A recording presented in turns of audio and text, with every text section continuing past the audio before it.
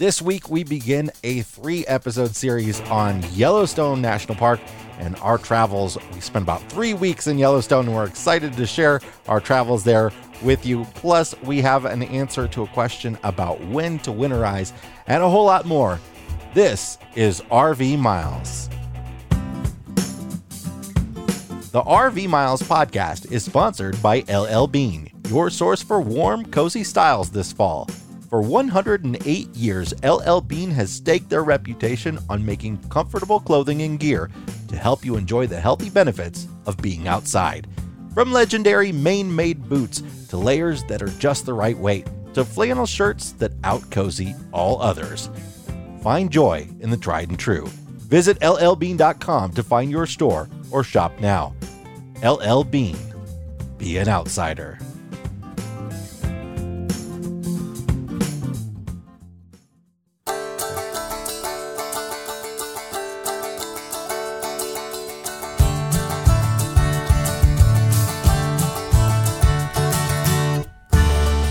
Welcome to episode 163 of RV Miles. I'm Jason. And I'm Abby, and we are two full-time travelers who, along with our boys, Jack, Ethan, and Henry, are crisscrossing North America on one epic road trip. Each week, we talk all things RV and outdoors, from travel destinations to gear, industry news, our national parks, and a whole lot more. We are very, very excited to be coming to you from Custer State Park in the great state of South Dakota this week. Made it. We love Custer so much. We just arrived. Apologies for the delayed podcast and the sort of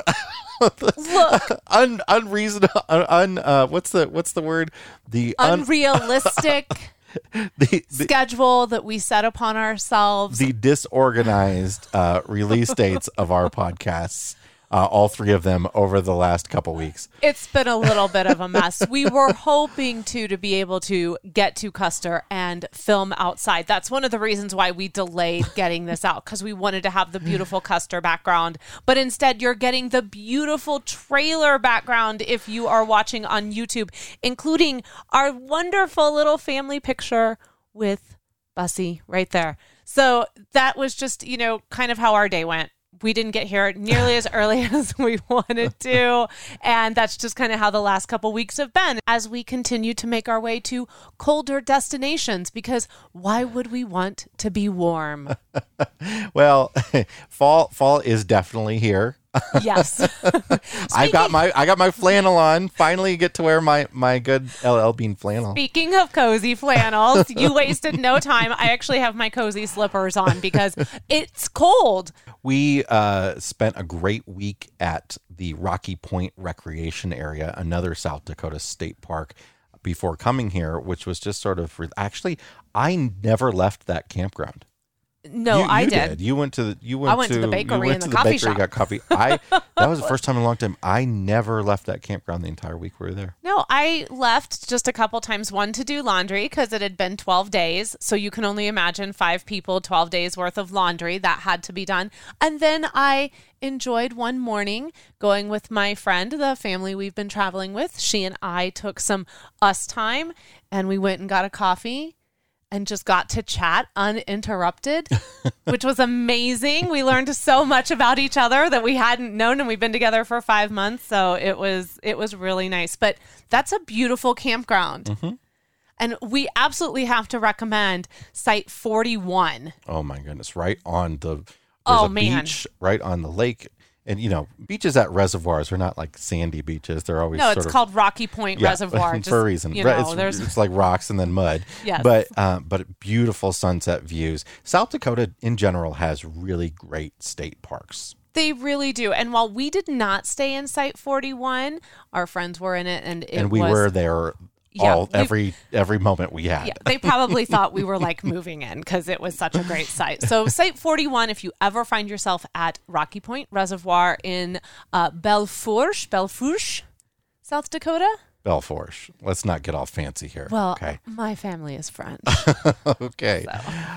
So as the weather is beginning to turn colder and people are camping, and people are camping later in the season than ever. I mean, because the camping season was so shortened because of the pandemic, and so many campgrounds closed early on, and because so many people have bought RVs now. Yeah, that's the real reason. They have an RV and they want to get their money's worth. People are camping late into this season this year, and that's fantastic. Not that I would consider it late yet, but this is about the time every year that we start seeing the question pop up constantly.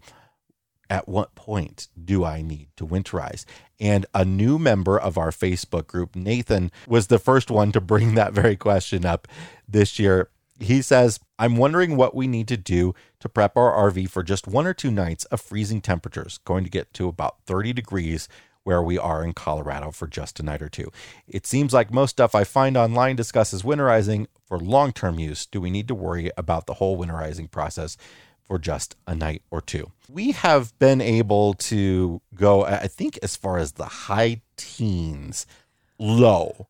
Yeah. The low, the overnight low. So if it's only getting there for a couple hours max at night, while you're using the RV, you have your furnace running and you don't have your water hose connected to a water spigot. That's the first thing that's going to freeze. Mm-hmm. Hands down.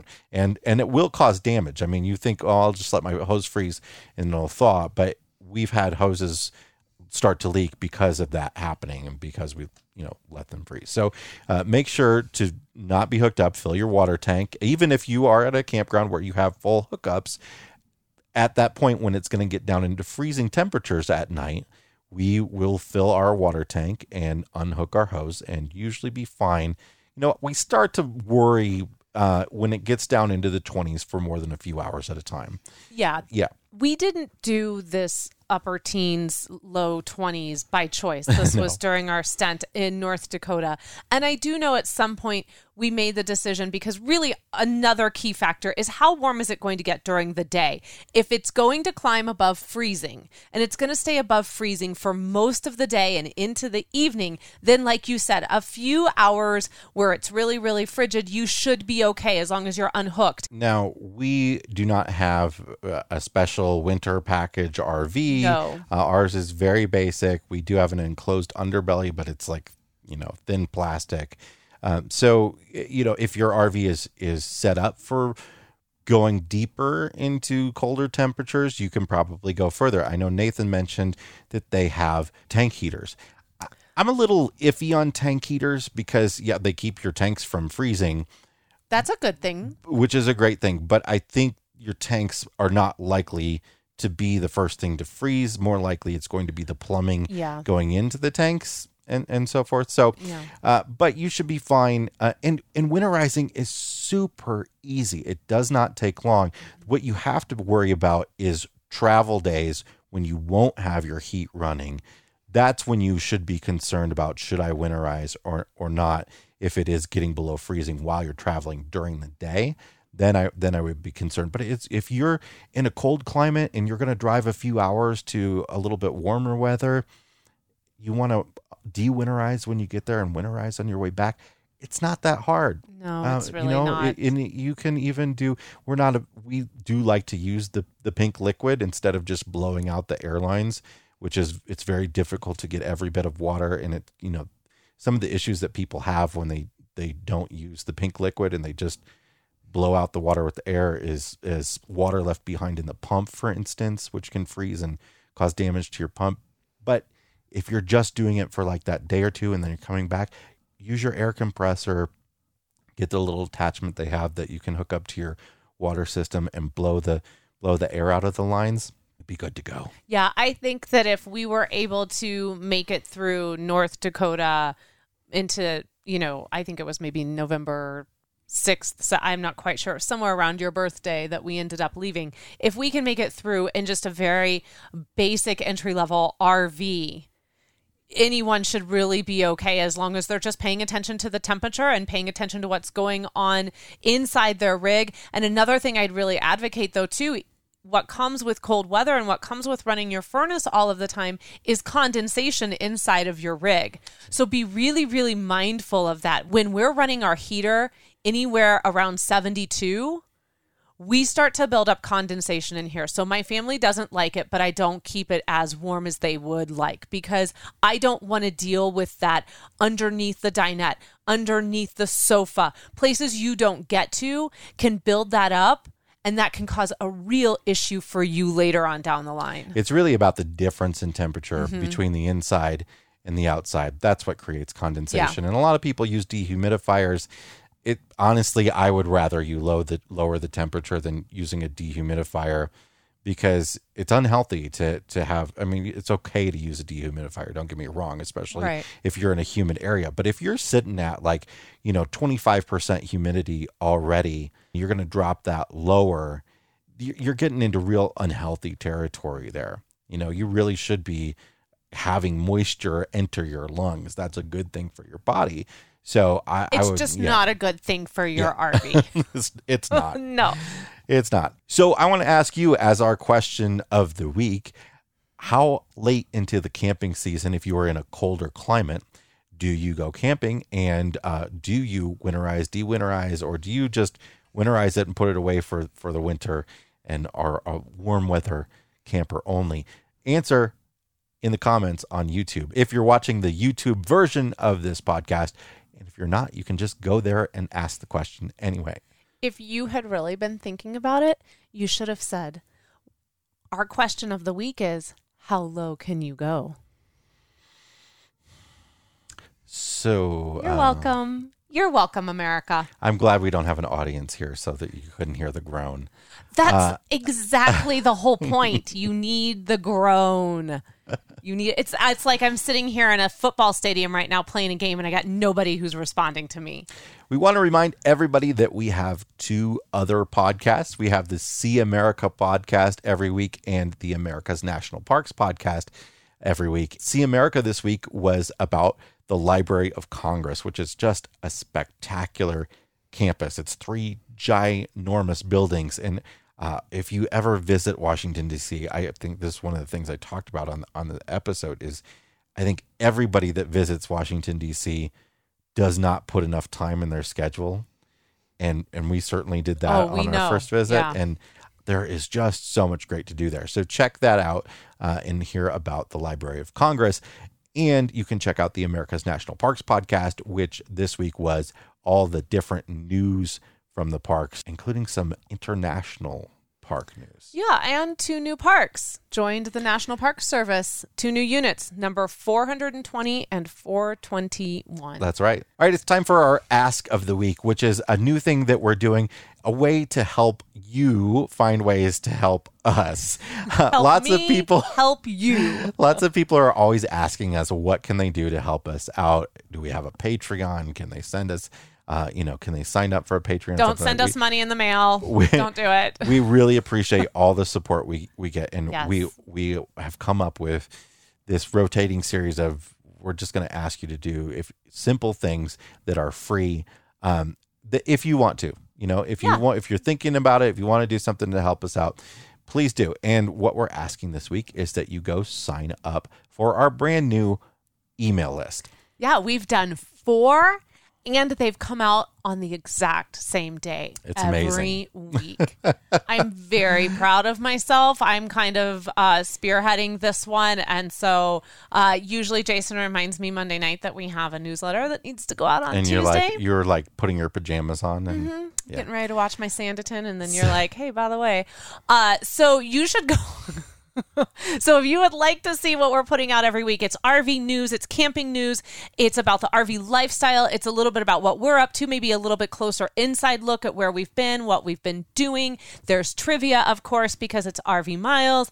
There's a deal of the week. There's just a ton of stuff in there, and it's constantly rotating. So if you want to come over, sign up for our mailing list and join our weekly free newsletter. Just go to rvmiles.com/mailing list. Mailing list is all one word, rvmiles.com/mailing list. We will also put it in the show notes for this episode at rvmiles.com/163.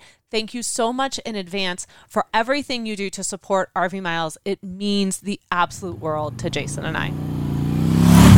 Fall is here, so it's time to start thinking about prepping for the winter off-season. Whether you own an RV, a travel trailer, or a camper, EmpireCovers.com is here to help protect all your vehicles against Mother Nature. EmpireCovers.com offers high-quality, affordable covers that are engineered to protect. Every cover comes with a free multi-year warranty to guarantee that it remains durable over time. RV Miles listeners can receive free shipping plus an extra 15% off their entire order. Visit EmpireCovers.com/RVMiles or use the promo code RVMiles, all one word, at checkout. EmpireCovers.com. Protect what you love. Are you already dreaming of that epic 2021 road trip?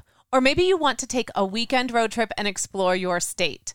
Now is the perfect time to become a Road Trippers Plus subscriber and put those plans into action. A Road Trippers Plus subscription allows you to add up to 150 stops to your road trip ad-free.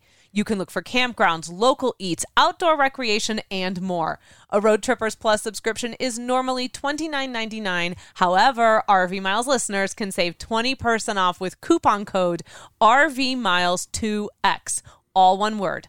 That's 20% off of Road Trippers Plus with code RVMiles2X.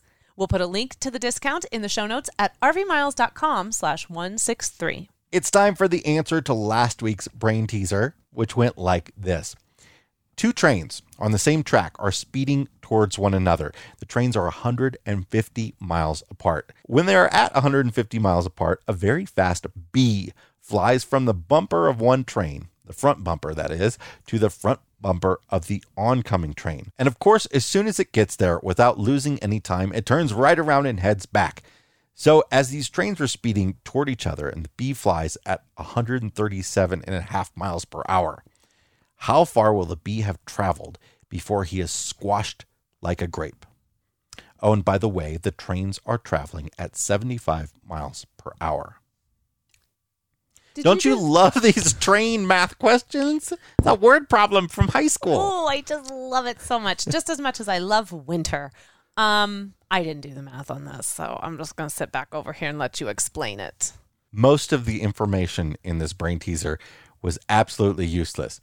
But knowing the trains are 150 miles apart and they're traveling at 75 miles an hour, in 1 hour they would have crashed, right? So if the bee is traveling at 137.5 miles an hour, the bee will have traveled 137.5 miles before the trains crashed. Today we want to talk about Yellowstone. This is going to be the first of 3 episodes that we're going to talk about our trip to Yellowstone because we spent so much time there, which was just fantastic. And it is such a huge park. There is a heck of a lot to know about, and we didn't want to try to cram it all into one episode. So we're going to give you it in short pieces here so that you can digest it, right? Well, because the world is also happening around us as we talk about Yellowstone. There's always things to talk about in the RV industry and in the camping world. And, you know, I know in the past we used to do these travel recaps that would be like 2 segments. And then the podcast episode would be like an hour and 15 minutes long. Ain't nobody got time for that. Even in the middle of a pandemic, ain't nobody got time for an hour and 15 minutes on Yellowstone. I know you do, but so, Abby doesn't have time. So on this episode, we're going to do kind of an overview of the park, and then we're going to talk about West Yellowstone, which is where we stayed for the majority of our time at the park. So first of all, Yellowstone is a massive park. It is so big. Yeah, and don't think you're going to stay near one entrance and really actually see all of the park. Just to give you an idea, so the Grand Loop Road, which is sort of the main way you access anything in Yellowstone, it's a giant figure 8 that goes through the park. Just to do the bottom portion, the bottom circle of the figure southern 8 loop, took us 2.5 hours of driving time only without stops. Yes. Just to drive that. So you want to spend one day doing that, and you stop at several overlooks and the little short trails to different geothermal features. You're going to be spending a It's an all very, day. very busy all day and still not be able to get to do anywhere near everything. And for people like me who have a really hard time driving past any sort of historical marker or any sort of stop, if it says overlook, if it says a historical marker 1,000 feet, if it says XYZ geyser right ahead and it's literally just a pull off and you walk like 2 feet and you look at it and you get back in the car, I'm going to do it. I want to do it. And that was not possible in Yellowstone. So someone like me who wants to do all of the things really, really struggled for the first like few days because I couldn't. It wasn't possible. And it can be very, very overwhelming.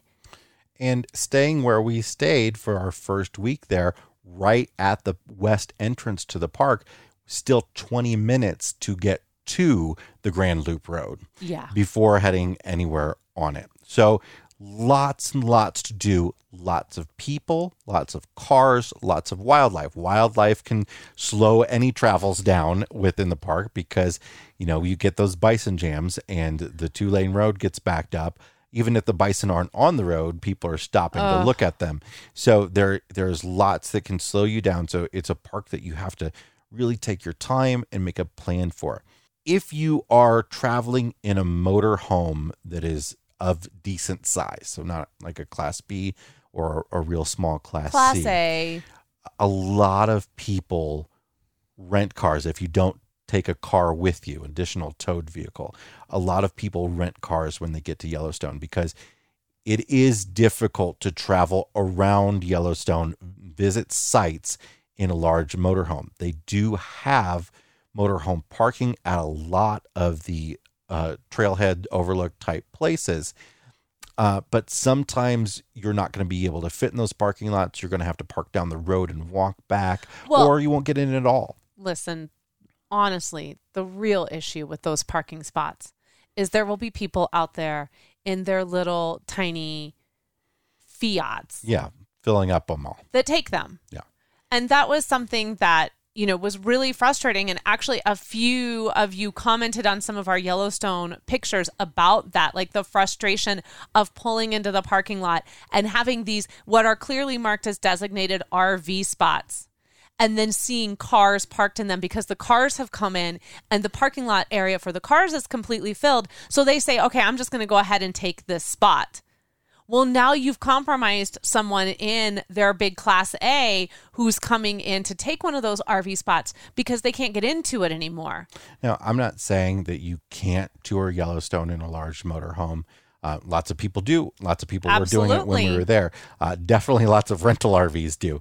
It's just something to think about and be careful about, but especially this year we didn't experience this, but in most years there are also lots of tour buses in addition to large RVs. So it's just you're going to be limited a little bit on the stuff that you'll want to try to do because you want to have an experience where you can park your motorhome and then go explore an area for a while without having to hop from stop to stop in something massive. Now, the nice thing about having a motorhome, the flip side to this in Yellowstone is the fact that you can, just hop in and get your meals and go to the restroom and all that sort of stuff and move to the next site, which we saw a lot of people doing in their little Class Bs and got us really thinking, in the future, Yellowstone was made for Class B driving. Yeah. For sure. So what a lot of people do when they camp at Yellowstone, and this is probably the best way to do Yellowstone, is utilize Yellowstone's campgrounds and not stay at the same one the whole time.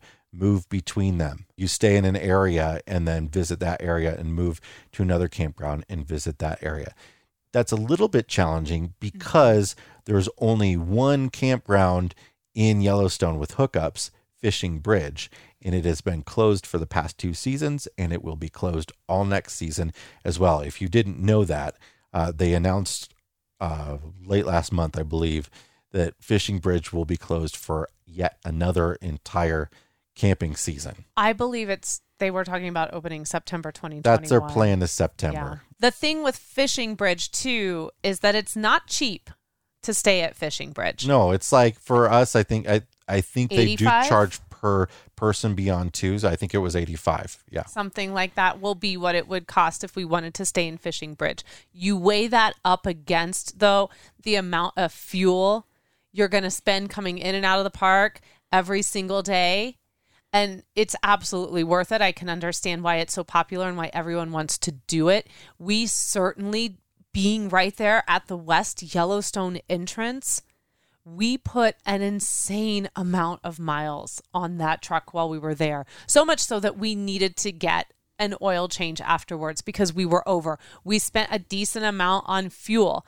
Now, we did that because we knew that once we moved out of West Yellowstone and went over to the state park that we were going to be going to, which was going to be an additional 20 to 25 minutes just to get to the park entrance, we knew that we wouldn't want to be coming in as much. So we just basically said every single day that we are at this private campground up against the park, we're going in. Now, another thing that you really need to know on the whole about Yellowstone is that there is very little cell service in the park. There are a few areas where there is some cell service, but you may get a good signal. Like at the Old Faithful area. Old Faithful, Canyon Lodge, and Mammoth Lodge area. Yeah. Those all have cell service. Now, you have to realize, though, you might think, oh, that's fantastic. And you know what? I got there and I had, I think, 3 bars LTE of Verizon. But you know what? So did all the other hundreds of people that were there. Yeah. So we were all sharing this one tower. And while I might have had fantastic service, or at least my phone was telling me I did, the tower was busy. So don't go and think that you're going to be able to check all the things and, get online and do what you want to do there just because they say they have service. If there's a lot of people there, they're thinking the exact same thing as you. Yeah. Finally, about the park as a whole, I want to say that it is a very accessible park. Virtually every place that you can visit. And, it's known for the geothermal features, the geysers, the steam vents, and the basins, the hot springs. There are thousands and thousands of them. There's 10,000 of them in the park. Yeah, it's not like Old Faithful and then Mammoth. No. They're everywhere. They're almost all surrounded by boardwalks that you could take a walker on, you could take a wheelchair on. You're not really hiking, you're just really sort of walking around. It's not a huge hiking park. There are hikes. There's certainly lots of hikes you can do. I don't want to, say that there isn't, but I was going to say, do we actually know that for sure though? Because it was very, very difficult to get any sort of information on a hike from the park map and the information that they give you when you come in. We couldn't find anything. Also, they have an app, Yellowstone does, and I absolutely recommend that you download that app before you go into the park because it does have a GPS on it that can help you navigate when you don't have service. But even that app didn't have hikes. The thing about Yellowstone, when I say it's not really a hiking park, there are lots of hiking that happens within Yellowstone. Lots of people go there to hike. But what I mean by that is that the Loop Road takes you to almost everything. And there's so much to do that if you're not really going there to hike, it's just not even something we hardly thought we would ever even have the time for. Normally we think, how many of these different hikes are we going to do? We did one fairly decent sized hike, but for the most part, you're driving there's so much driving, there's so much road, and you're driving to all these different destinations and visiting. The other thing I want to say, one more thing, is that there are lots of services within Yellowstone. So even though it is so big, there are gas stations in the park. At the areas where the hotels are, there are little stores that have groceries and stuff. Lots of restaurants. Lots of restaurants. Auto repair shop over you can actually get your vehicle fixed in Yellowstone. Yeah, they were busy. they were. I want to say something. I just want to jump back for a minute before we move on from this overview and start talking about West Yellowstone.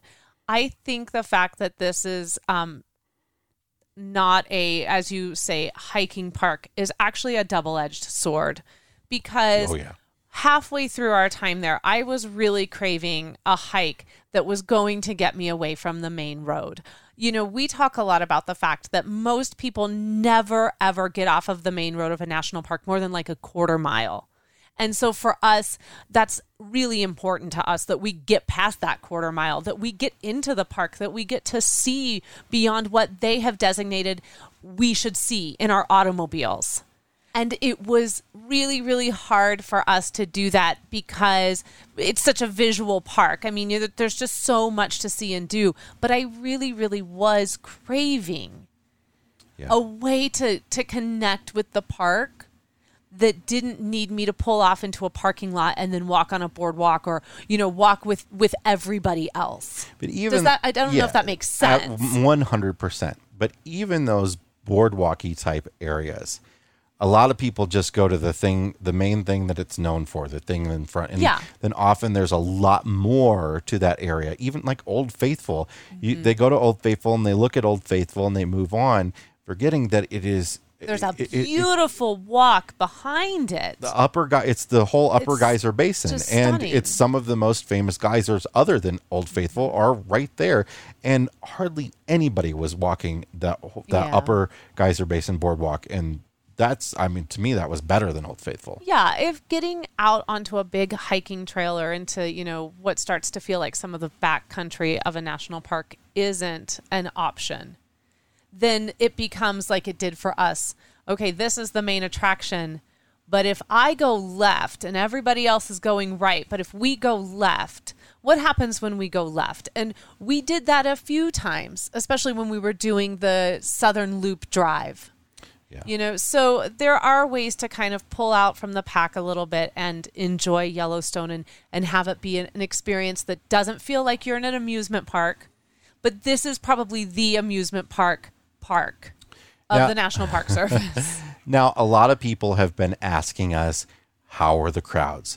And let me say, first of all, that August was 10% more visitation this August than last August at Yellowstone. I don't understand that, Jason. But when we were there at the very end of August into September, great. There's nobody. It was great. There were a few days where it got really busy, especially Labor Day weekend. And the week following. But it wasn't terrible by any means. No. I can see how I would really dislike a visit to Yellowstone when it's very, very busy. Yes. Because those parking lots are not that big, and many of them, even without the park being very full, were the parking lots themselves were getting pretty full for us. So the difficulty of wanting to go to a place, not being able to park, that would annoy the heck out of me. Oh, absolutely. We just really caught lightning in a bottle while we were there. Yeah, we were lucky. There were times when we felt like we had the whole park to ourselves and we would just be, having a picnic somewhere. And that's all stuff we're going to cover in a future episode. But, if you're thinking there's no way I can go to Yellowstone and I'm not going to be with like 500,000 of my closest friends, well, we're here to tell you, I don't know if it's just because, we're in the middle of a pandemic, but, they're crushing numbers in the National Park Service right now when it comes to visitation. And we just went to Yellowstone National Park and we never sat in traffic. We never waited to get into the park. We never had an issue finding parking. It blows my mind. I think there was a lot of indifference from people about the fire and smoke as well. And it was a great park. Actually, we were a little concerned about smoke, but it was a great park to visit during a smoky period because everything is sort of low and in front of you and available, as opposed to like Grand Tetons right nearby, where if you can't see the Tetons, you might be a little disappointed. It is disappointing when you can't see the Tetons. Okay. So we spent our first week at Yellowstone in the town of West Yellowstone. And our second 2 weeks were beyond the town of West Yellowstone, but we were coming from that entrance. So the town of West Yellowstone is sort of the main gateway community for the park, and it is on the west side, obviously, of the park, and it is physically in Montana, but only barely, because you just drive out of it for a bit and you're in Idaho, or you drive into the park and you're in Wyoming. But it's technically in Montana, but it is west of the park, not north of the park. Everybody got that. The other gateway community is Gardner, Montana, and that's at the north entrance of the park. Those are sort of the two main bigger gateway communities where you can find grocery stores and RV parks and all that. Well, we call them grocery stores. Yeah. Ooh. Get your groceries in advance, folks. Yes. Holy Ooh. cow, groceries are expensive in West Yellowstone. Yeah, so we stayed at Buffalo Crossing RV Park, which is literally butted up right to Yellowstone National Park.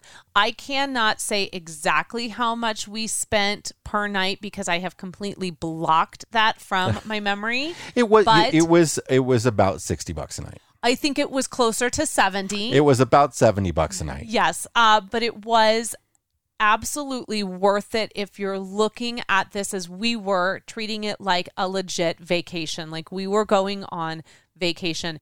Because we were so close to the park, we were saving time getting into the park. Because we were right there in the gateway town, we were able to walk right out of our campsite and be right into West Yellowstone to enjoy the shopping and the food and the coffee. And it was... It's super no frills. It's full hookups, no frills. Super no frills campground. Very small sites, but very clean.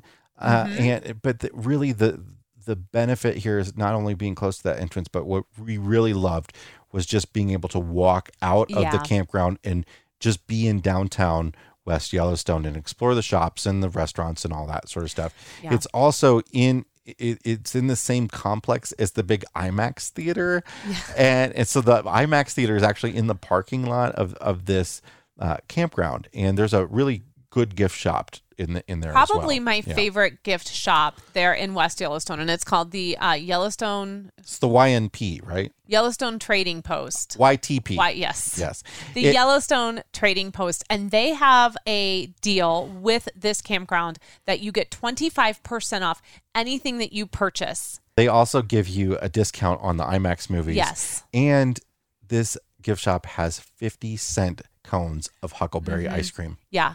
And you don't have to be staying at the RV park to take advantage of that. So if you find yourself in West Yellowstone, go over to YTP, go inside and get 50-cent Huckleberry cones. It's absolutely worth it. Plus, they had some really, really great stuff in there. It's not kitschy. It's not like, you walk out and you buy that t-shirt and then like you go to put it on a month later and you think, oh, I was so swept up in being in this place. But, oh man, why did I buy that shirt? It's not that. We get some really, really great looking stuff. I think that's going to stick with us for a really long time from there. And it's just nice that your campsite in your campground is right there. Buffalo Crossing has laundry on premise. It's not horribly expensive. It's expensive, but it's not horrible. I've certainly seen worse. Very clean. And it's nice, again, to be able to just be there at your campsite and do your laundry. All the campgrounds in Yellowstone as well as in West Yellowstone, and I'm assuming up in Gardner and other areas as well, you will have to put anything away that can attract bears. So your grill has to be put away every single night. You can't leave a cooler out, even if you don't have anything in it. They're attracted to coolers because they've learned that there's food in them. So that's just something to think about. Yeah, so we played it safe, and we didn't do any cooking with our Blackstone actually at the campsite. We did a ton of cooking in the park, and we'll talk about that on a future episode. But we just thought, better safe than sorry, and we just didn't get anything out. All right, what did we do in West Yellowstone? Where are some of the good little places that we found? Well, we didn't do a ton per se, but we did eat plenty while we were there. We are in a pandemic, and the town was doing a great job of managing that from our perspective, but most stuff was open and available with limitations. Absolutely. And so we did enjoy walking around outside downtown. We did enjoy popping into a few of the shops. There are so many shops. There's a Christmas in Montana shop, which was lovely. We went in there. I mean, my heart was just singing because I love that time of year. There are several candy shops. You know, the kids absolutely loved that. The whole town is brimming with everything Huckleberry. Huckleberry food, Huckleberry clothes, Huckleberry tea, Huckleberry soaps. I mean, you name it. If they can turn Huckleberry into something, they're going to do it, and you can buy it there. We also enjoyed a lot of food, took advantage of the fact that we were so close to a town and that we could get takeout the way we did. And I think if we're going to talk about food, we have to start with barbecue. Look, we have holy moly. We have spent a lot of time in some places well known for their barbecue. And I think there is a little bit of like, I don't know why people get so caught up on, oh, if you're in this certain area, that's where the barbecue is. Well, people move around the country. Like if a good chef from Kansas City who makes Kansas City barbecue moves to another town, that doesn't mean it's not good barbecue anymore because he's not in Kansas City. The point being, Firehole Barbecue in West Yellowstone. Wow. Some of the best barbecue we have ever had. Yeah. Really good barbecue. I went in there the first day we went back several times, but the first day I went in there, we got brisket sandwiches, and the guy at the counter goes to the like a steam box behind him. Mm-hmm. You know, it's like a fridge, but it's heated, right? Not cooled. He opens it up and pulls out an entire brisket that was black from being smoked for like 14 hours. So good. And he's like, you want the wet end or the dry end? Like, I think he said, do you want the lean side or the fat side? Because I said it was the fat side. Said the wet side or the lean side. And I'm like, come on. So, and he just slices it, and it had not been sliced off at all. And he slices just a heap of brisket for our brisket sandwiches off of this thing. It's the most tender brisket I've ever had. Look, we're gonna need to roll this along because we're gonna probably spend 20 minutes talking about this BBQ place. Like, it's really good. We went back several times. Really good. It's fantastic. Ribs fell off the bone. All the sides were great. Please go if you're there. They do this thing, though, that they open, and once it's gone, it's gone. You'll find a lot of barbecue places across the country do that. They make what they make overnight, and when they open in the morning at 10 or whatever, when it's gone, it's gone. It's gone. We came in really, really late one night from the park. I think it was like 10:30 by the time we got home, and the whole air just smelled like barbecue because there's 2 barbecue places in West Yellowstone, and it was clear that they do their cooking around 10 o'clock through the night, and the air there just smelled like barbecue. It was divine. So one of the things that I enjoyed doing was getting up in the morning and walking to a different bakery. And there are enough in West Yellowstone that you could go to a different one probably every day of the week and try out something. Just to give you a rundown of a few places we went to, we tried Bear Country Bakery, we tried Ernie's, and then we also tried our favorite, which was the Book Peddler, which is actually a coffee shop and a bookstore put together. I absolutely loved this place. They have probably some of the hottest coffee I have ever had in my life. I love coffee super, super, super hot. And so this coffee was just perfect. They brew a local Montana coffee as well. So that was really cool to be able to kind of experience coffee on a local level. And then also they have a bookstore. And good books about the park and Wyoming and Montana and stuff. And life in the West in general. I mean, just so great.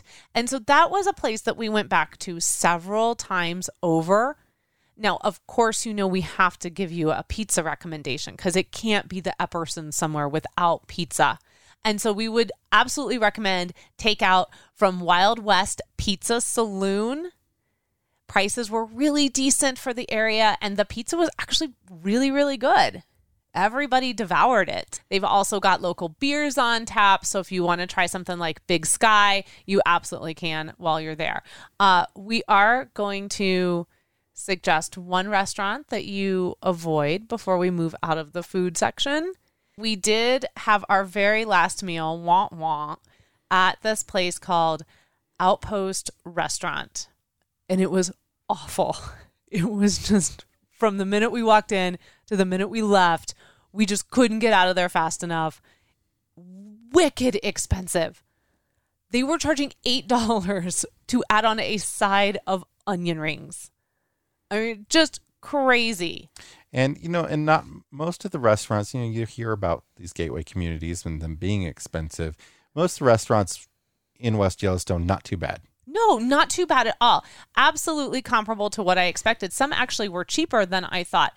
This place was overpriced. The food was awful. The people in it just seemed very, very unhappy to be there. the people that work there and the customers. Yeah, it was just not a good experience. And, maybe we caught them on an off day. I don't know. But when you're going to go in and spend that kind of money, I mean, it would be nice if at least the food was hot. And we just, at that point, we're like, we just want to get out of here. So there are so many restaurants there that it just don't go to the Outpost. It's just not worth your time. So West Yellowstone is a great place to be your launching pad for an experience in Yellowstone National Park. There's everything that you need there. There's, fishing gear and bait and tackle shops and all that. Absolutely. We were able to get packages. There's a great store called Quick We Print. got packages. We did not have them sent to the campground. There is a store called Quick Print, which is like a shipping store that allows you to have packages sent to them, and they charge you like $2 for a package. So that's an overview of Yellowstone National Park and the town of West Yellowstone.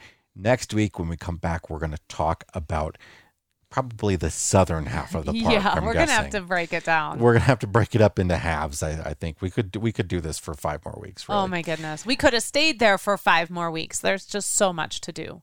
Okay, we're going to be back in just a moment with our Fresh Tank Black Tank segment.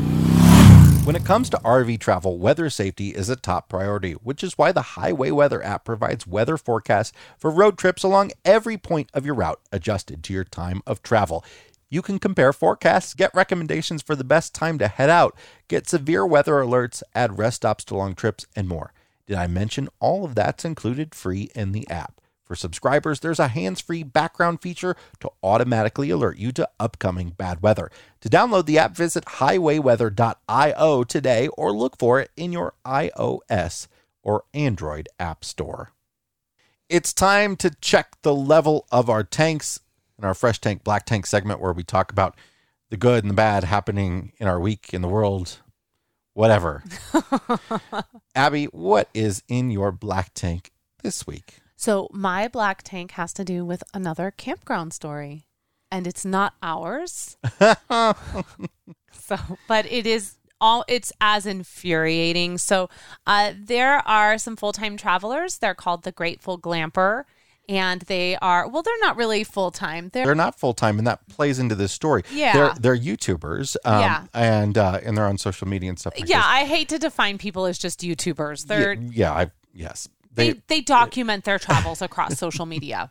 They actually lived in Colorado and would travel for the summer and then come back for the winter, and their kids would go to school and all that sort of stuff. And they realized that maybe they were doing that wrong. And because they're coming back to a cold state for the winter. So they thought, right. Maybe we're going to move. And they put their house up for sale and they moved to Florida.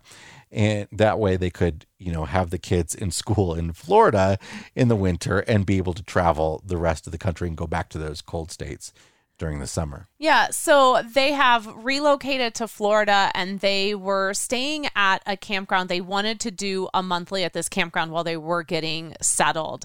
And the campground manager or campground owner...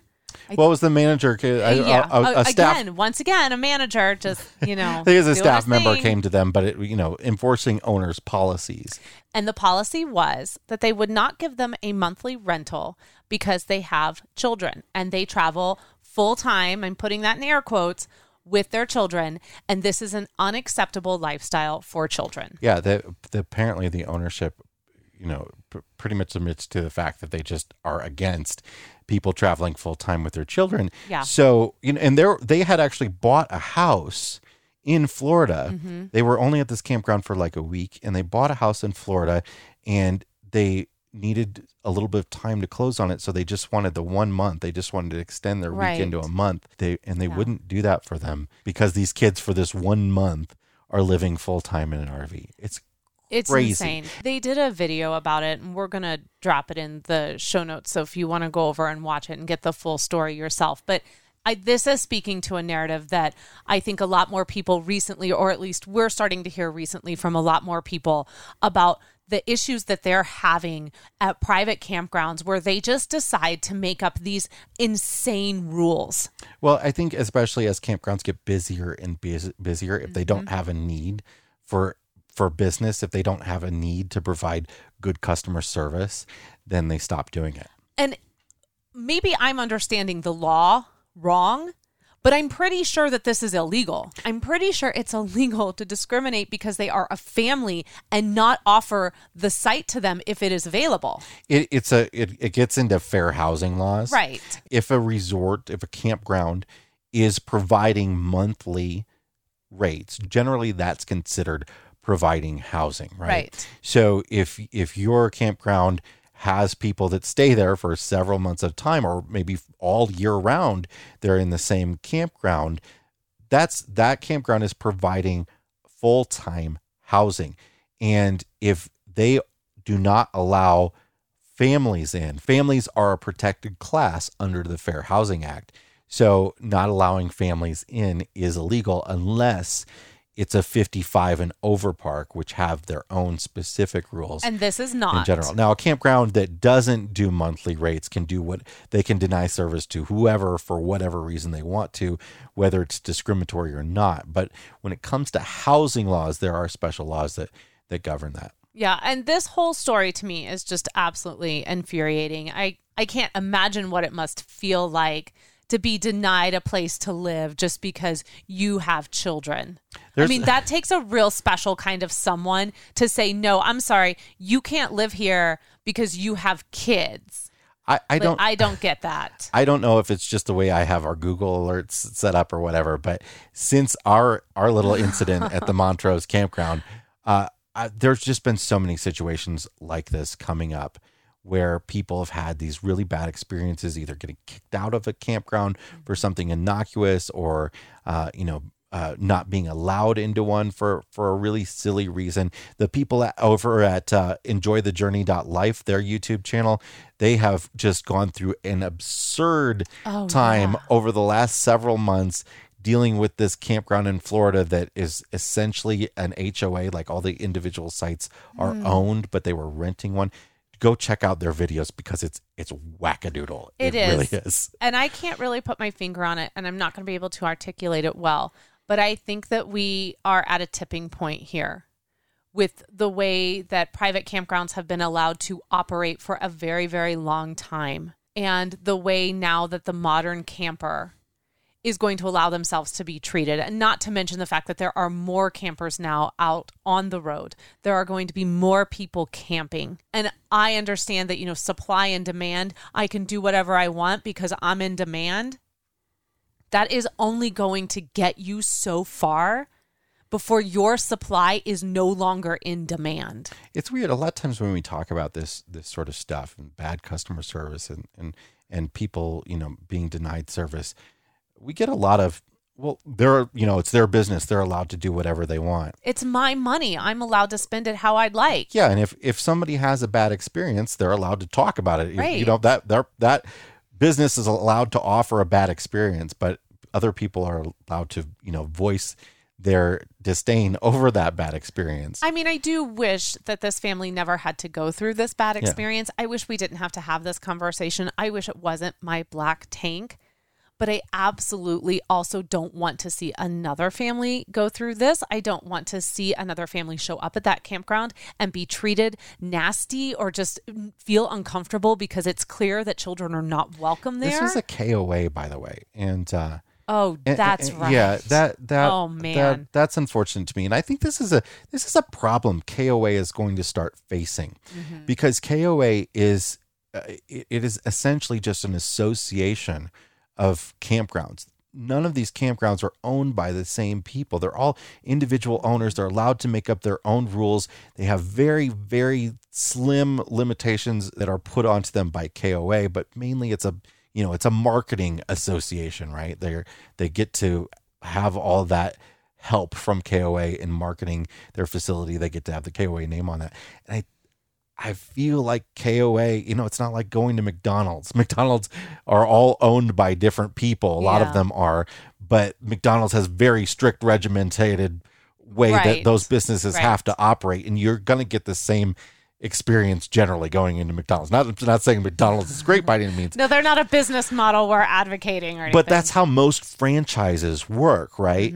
But KOA doesn't quite work that way. And I think KOA is going to need to start, looking at how it works with these different businesses. Same thing with Jellystone as well. All right. What's your fresh tank this week? So my fresh tank this week is going to go out to a book series that our entire family has absolutely been devouring. It's not super new. It's been out for a while, but it's called The Land of Stories, and it's by Chris Colfer. He has just written this phenomenal piece of fiction that our whole family is really devouring. If you love Harry Potter, but you're feeling a little icky about J.K. Rowling right now, then this is the series you want to go and dive into. We have been listening to it in the truck. We listened to it all through Yellowstone. That's what we did as we were driving around. What a perfect place to listen to it. Perfect. And I would say you don't even need to have kids in order to enjoy this. I mean, Jason and I are laughing. It's written really, really, really well. And I believe there are 6, maybe 7 books at this point. We're on book 3. The whole premise is that it's sort of all the fairy tales that you grew up knowing are real, and they take place in another dimension. Yeah. And it's really smart. It's fantastic. All right, Jay, what is in your black tank this week? There are a lot of new updates to RVs that are being announced right now. This is sort of the time of year that often happens. New floor plans, just new refreshes of models and new models. And what I'm noticing a lot happening this year is there are many RVs that are now going to be shipping with solar pre-installed. Ooh. Awesome, right? Mm-hmm. The problem is almost every single one of them is a single 100-watt solar panel. Wow. Do you know how much a 100-watt solar panel costs? It's about $90. What? There is That's all they're putting on there? That's all they're putting on there. It is, and this has been... isn't even going to power my coffee pot. This is something I'm really noticing a lot lately, and I think I talked about this a little bit a couple of weeks ago. There are very inexpensive things that manufacturers are starting to throw on RVs just to entice you. Mm-hmm. And if you're somebody who thinks, I want an RV with solar, who wouldn't? I'm going to buy this one because it has solar on it. That 100-watt panel is going to do nothing for you. It's going to do, it may keep your LED lights running, but if you want to, that won't even refresh your battery to run the fan in your bathroom overnight. 100 watts is not much at all. And there's no reason they couldn't put, 2 200-watt panels, quadruple it for $300 total. It's just to be able to use a buzzword, a selling word. It's like the outdoor shower, They're doing this with Wi-Fi antennas. They're doing this with backup camera, pre-wiring, solar pre-wiring. Just lots of little, you just have to be careful because there are lots of these little tiny things that don't cost them much money at all. What is great is that if you're buying an RV with that 100 watts of solar, maybe it comes with a 2,000 watt inverter and it comes with the solar charger. And those are the things that you need to expand on your solar system. And you could go then expand on your solar system. But 100 watt panels in general are, they're sort of not something that people look at buying anymore because it's taking up a large amount of space for a low wattage when you can get a 200 watt, a 300 watt panel that are not much bigger, so it's taking up the same amount of roof space. Why get a 100 watt panel when you can get more? Sometimes people will buy 400 watt panels. Well, why do that when you can buy 2 200 watt panels and take half as much roof space up? So it would be really disappointing to me to buy an RV and it only had one 100 watt roof panel on it. It'll keep especially your battery. When you go to use it. The one nice thing about that is that if you do store your RV outside while you're not using it, it will keep your battery topped off for that kind of period. but it's not going to help you get through a boondocking session. No, not at all. All right. What is in your fresh tank this week? My fresh tank is a new belt I found, and I actually found it at that gift shop at that campground that we stayed at in West Yellowstone Trading Post. Yeah. Yellowstone Trading Post. This is a belt by a company called Arcade, and I'm a little bit bigger guy. I have no waist whatsoever, so I have a hard time keeping my pants up. All right. Oh yeah. I mean, to the point where I'm like considering suspenders. No, okay. No, we're not considering suspenders. We're considering other things we need to do so we don't have to get suspenders. And regular belts, like with the holes in the buckle, like I have to tighten them several times throughout the day. And I like the sort of strappy belts, right? Mm-hmm. But they never hold my pants up ever. So these belts by Arcade are super lightweight. They're very elastic. So it is almost like adding an elastic waistband to your pants if you're wearing jeans. And, you're essentially turning them back into toddler wear. Exactly. Because all toddler jeans are elastic banded. And what's so great is there's no metal in them, so they're TSA friendly. Mm-hmm. And they you can actually leave them in your pants and throw them in the washer if you want to, and not have to take them out. Well, that has happened many times to a belt that was not washer friendly. But in my entire life, this is the first time I've been able to wear a belt and say like it is actually 100% working and comfortable, does not hurt at all. Because a lot of the belts I wear that, especially in a long driving day, that belt buckle will dig into my belly, and that, oh man, I mean, I know it's silly, but it hurts. It hurts a lot. No, look, you and I both are victims of having children. And you are a victim of... Yeah, it was rough on me. Yeah, you are a victim of having a wife when she was pregnant who only wanted like chicken fingers, French fries dipped in honey mustard dressing. We are victims of those cravings that I was unable to deny